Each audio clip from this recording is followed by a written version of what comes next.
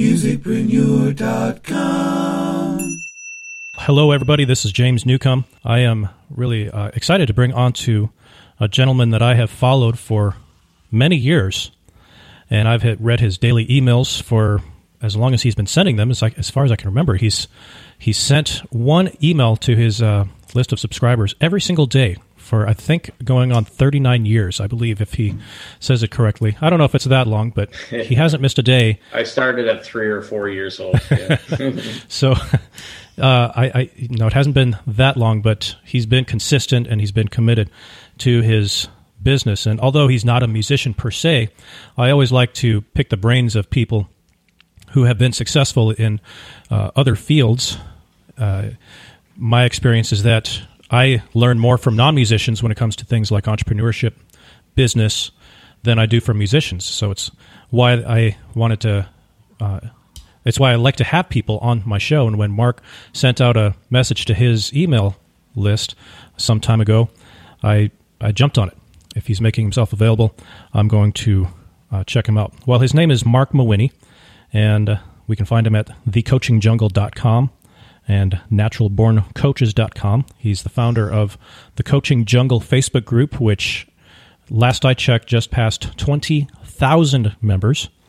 And he is just a coach of coaches. He helps coaches start their businesses and help them become successful in their own right as coaches. So I'm excited about what we're going to learn today. Welcome to the show, Mr. Marc Mawhinney. Yeah, thanks for having me, James. And yeah, I can't play a lick of music in any instrument out there. Full disclosure, we'll get that out of the way. It's perfect. That just makes you fully qualified for this type of interview. Yeah, exactly. Well, my brother plays the guitar, so I have a twin brother. I'll use that as some street cred. He can play guitar, but nothing for me. Okay, little street cred by blood. Okay, we'll go with that. I've already mentioned your consistency and your commitment to sending an email every day, but that's just a very small part of your business. But I was wondering if you would maybe just share a little bit about you, how you got into the business of coaching coaches. Yeah, so my background's actually in real estate. I spent about a decade right out of university building up a big real estate company, and then everything imploded. And I was, this making a really long story short, helped back to my feet with the help of several coaches and mentors as well.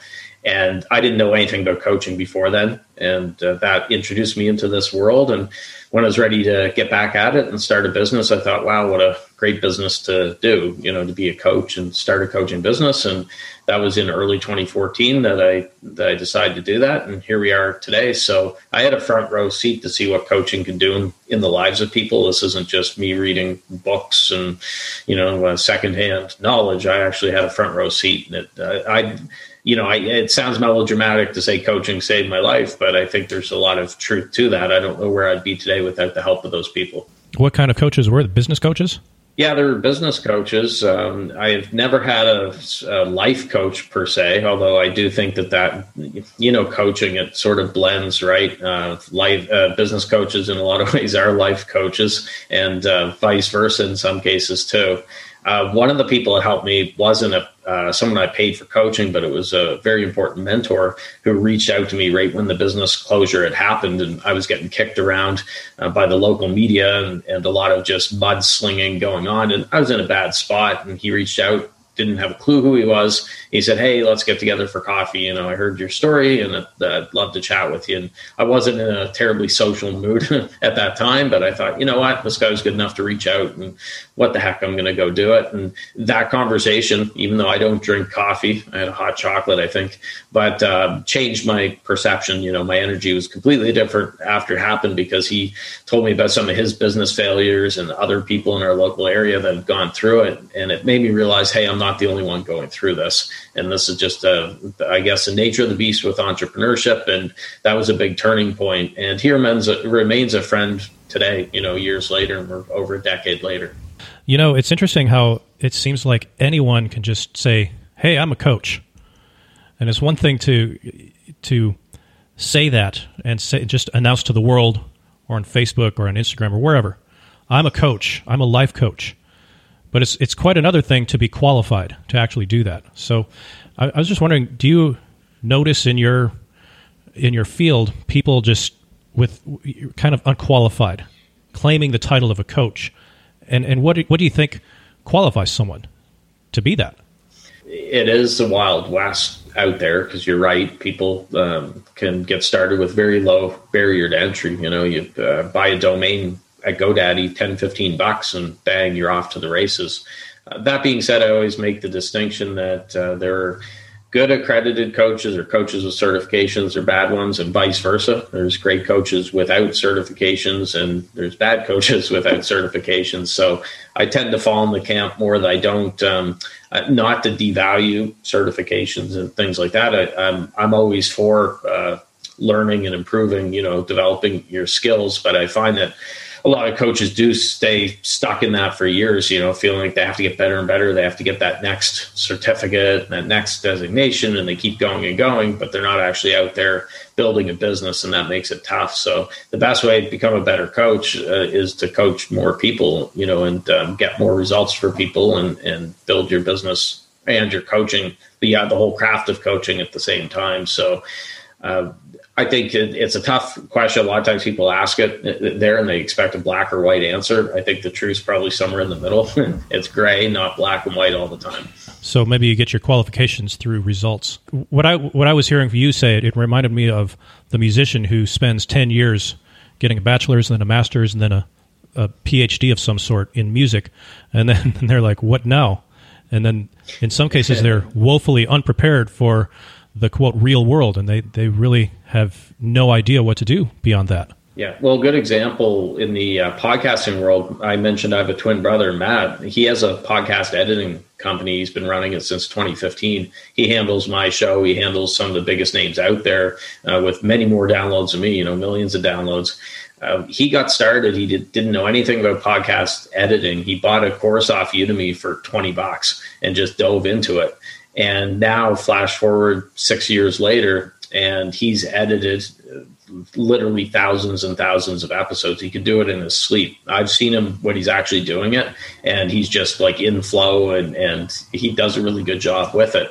And then he's told me about people who will take all these get these degrees, and they're trying to make sure they're the best editors ever or whatever, but they don't have a lot of clients, or paying clients. And if I had to put my money on either or, I'd probably go with the person that's like himself, who's done it thousands and thousands of times. Kind of like riding a bike. If you didn't know how to ride a bike, you could read all the books you want on it. But until you actually get on a bike and do it, it's going to be tough to nail it. You're going to have some bruises on your body when you first jump on there.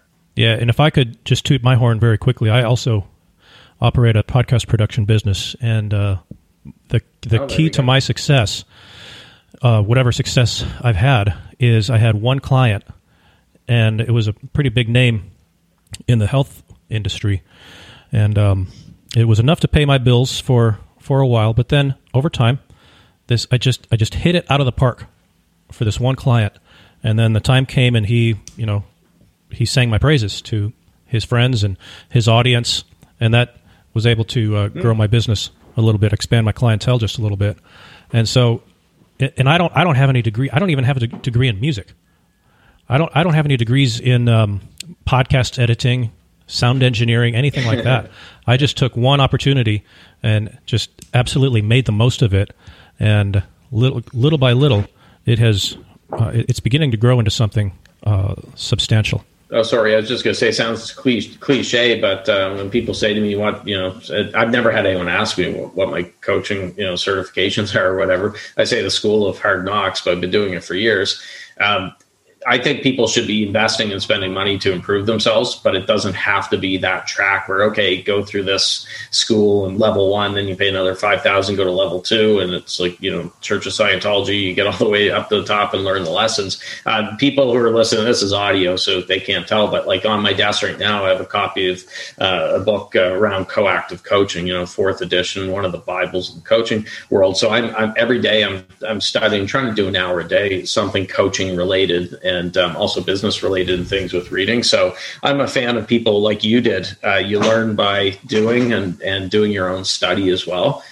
And I think that that's worked out well, clearly for you. It's worked out well for me. Yeah. What's the name of that book? Coactive Coaching? It's Coactive Coaching. It's okay. Henry Kinsey House, Karen Kinsey House, Laura Whitworth. Oh, okay. And this one's a 4th edition. Right. So, yeah, it's around the art of coaching more so than the business. Yeah, I'm going to guess that there's a few people that are listening in that might be looking to get into coaching, seeing how all the gigs dried up in the last 15 months. So maybe they're looking to get into coaching in some way. So maybe Coactive Coaching would be something that they want to check out. Well, Marc. Yeah, I'm not an affiliate, not an affiliate of it, but it is a good book around the art of listening, using your intuition, instinct. Well, I'll be adding my affiliate links, so I'll take in the 20 cents. There you go. You can retire. Amazon. Well, you're already in a tropical location, so I was going to say you can retire somewhere warm and tropical, but you're there. So yeah, well, it's plenty warm here. Trust me. It was evening here, but you sent your daily email to your list. Your subject matter or your subject line today was if I had to start all over, and you were saying if I had to start all over from scratch with nothing, I would use the 3 pillars strategy. Now you were promoting a webinar talking about the 3 pillars strategy, and this episode is going to go after the webinar's taken place, but I was wondering if you would mind just sharing briefly, not necessarily in depth like you will on your webinar, but would you share the 3 pillars strategy of building a coaching business? The 3 pillar strategy is something that sounds so common sense and so simple that when I tell coaches about it, they're like, oh yeah, well, of course. But few of them actually do it or do it very well.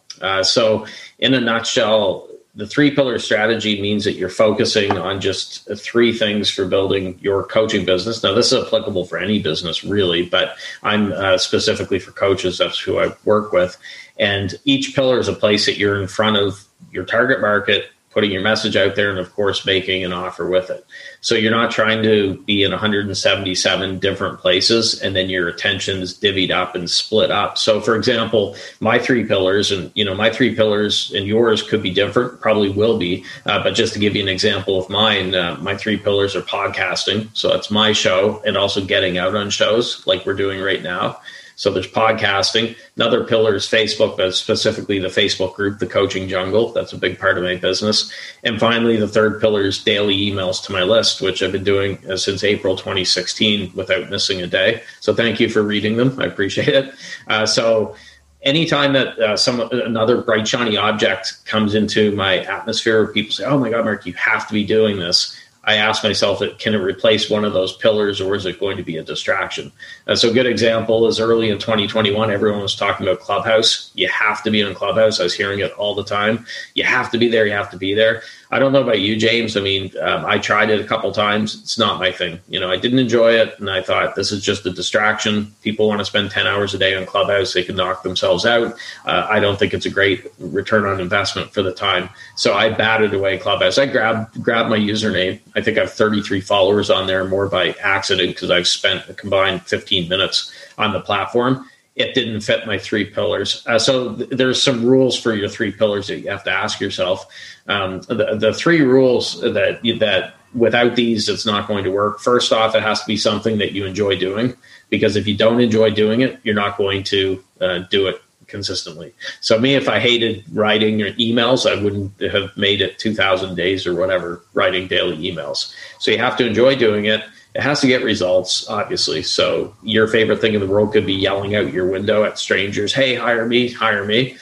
You can do that every day. You love doing it, but it's not getting you results. So it has to get results. Finally, it has to be consistent. So many coaches, online entrepreneurs try something for a week, a couple of weeks, doesn't work. Look at podcasting. Well, gee, I did it for a couple of months. I didn't get any clients. Well, you got to stick with it a little longer. So without those 3 ingredients or those 3 rules, the 3 pillars aren't going to work. The last rule is be consistent. So whenever I start something, I don't go in saying, I need to get a client from this right away, or I'm going to quit it. When I started daily emails, I said, I'm just going to do it, put my best foot forward, write the best emails I can, and not worry about getting $1 million in revenue right away with it. The other thing you can do with your pillars is you can mix and match. So for example, let's say you absolutely hate writing. You're like, oh God, I don't want to do daily emails because it makes me want to throw up when I think about writing. But let's say you enjoy videos. You like doing YouTube videos or Facebook Lives or whatever. Your daily email could be a simple one-liner. You send it out to your list and say, yesterday I released a video around how to blah, blah, blah. Here's a link to check it out. Something real simple. So you're not writing a 1,000-word email. It's a very simple 1 or 2 sentence with a call to action to the link. The way I would do it, if you, again, going on that whole mixing thing, you could build your Facebook group really well doing it that way, because you could say, hey, I went live in my Facebook group yesterday talking about how coaches can double their fees in the next week without feeling guilty about it. Here's a link to check it out. Well, people have to join your Facebook group to watch that Facebook Live from yesterday. So you're actually growing your group too. So you're blending and mixing things. Experimentation, you can do that. I will experiment sometimes. I did a year of daily Alexa flash briefings, the short little 1-minute type things. After 350 episodes, wasn't having fun, and I just said broke that rule. I'm not enjoying it. I'm not going to do it anymore. So I'm not saying don't experiment. You want to experiment. I still do other things. Like I'm on LinkedIn, I have a Twitter account or whatever, but 90% of what I do and 90% of my business comes from those 3 pillars that I mentioned. All right. So the 3 pillars are like 3 action things. They're not, I was expecting something like philosophical, but it's 3 things that you actually do. Yeah. And that's why it sounds like so much common sense. I think people think it's mysterious. So when a coach says to me, well, yeah, I'm doing that, Mark. And then I will ask them to write down everything they're doing in a day and stuff like that. And they might actually have 8 or 9 very weak pillars that aren't holding anything up. Jim Collins, the author of Good to Great, said if you have more than 3 priorities, you don't have any. So I'm always making sure that I'm ruthlessly slashing stuff that I'm doing and making sure that I'm sticking to it. That rule of 3 works across the board for lots of things. So I always have 3 to-dos every day as well. And I call it that's a whole other podcast interview, a needle list, because those are the 3 things that will move the needle. So I always say, okay, what are the 3 things I have to finish today? And I put them on that list. I don't put on the list if I can't finish it that day, like if I'm not going to do it. So I wouldn't say, I'm going to write 30 days worth of emails today, because that's not going to happen. You'd have to be Superman with the typing. Now, can I write 3 emails or 6 emails or so? Yeah, I could do that. So I make sure that it's going to get finished if I put on the list. It might be something as simple as reply to James. You send me an email about something. That's one of those big things that have to be done. So I'll have my needle list, which are things that move the needle. They're moving my business forward. And I don't list 15 or 20 different tasks on there. Then you get overwhelmed and you're not going to get them done. You're right. It does seem a little bit simplistic to focus on only 3 things, because there's so many options, and it's easy to think I have to be everywhere. I have to be on LinkedIn and Twitter and Instagram and Facebook and Clubhouse. Otherwise, I'm going to die. I have to be a shark, so I have to do everything. Yeah. Like you're saying, choose the 3 things that follow these 3 rules. You enjoy doing it, they get results, and you can be consistent with it, and just stick with that. So if you're looking at percentages, let's say you have 100% effort to give, just doing simple math. If you're trying to do 20 things, you can only give 5% roughly to each. If you're only doing 3 things, then you can give 33.3% effort for each of those. So it's kind of like trying to set something on fire. If you have a thing of hay or whatever, or you're trying to start a fire and you've got a magnifying glass with the sun beaming down, if you're moving that magnifying glass all over, it's not going to ever be concentrated enough to actually set it on fire. If you leave it in one place, you're going to eventually get fire. You'll see smoke and then the flame will get going. This is a lot of really good stuff, Mark. And it's all for free. Can you believe this? All these free podcasts, and we get all this value from Marc Mawhinney. Well, I'm looking at the clock, and we're just about out of time. You have commitments. I have commitments. So I just want to say thank you for taking a little bit of time out of your day for being on the podcast. This is going to be on both Trumpet Dynamics as well as Musicpreneur. So a brief recap. We have the 3 pillars.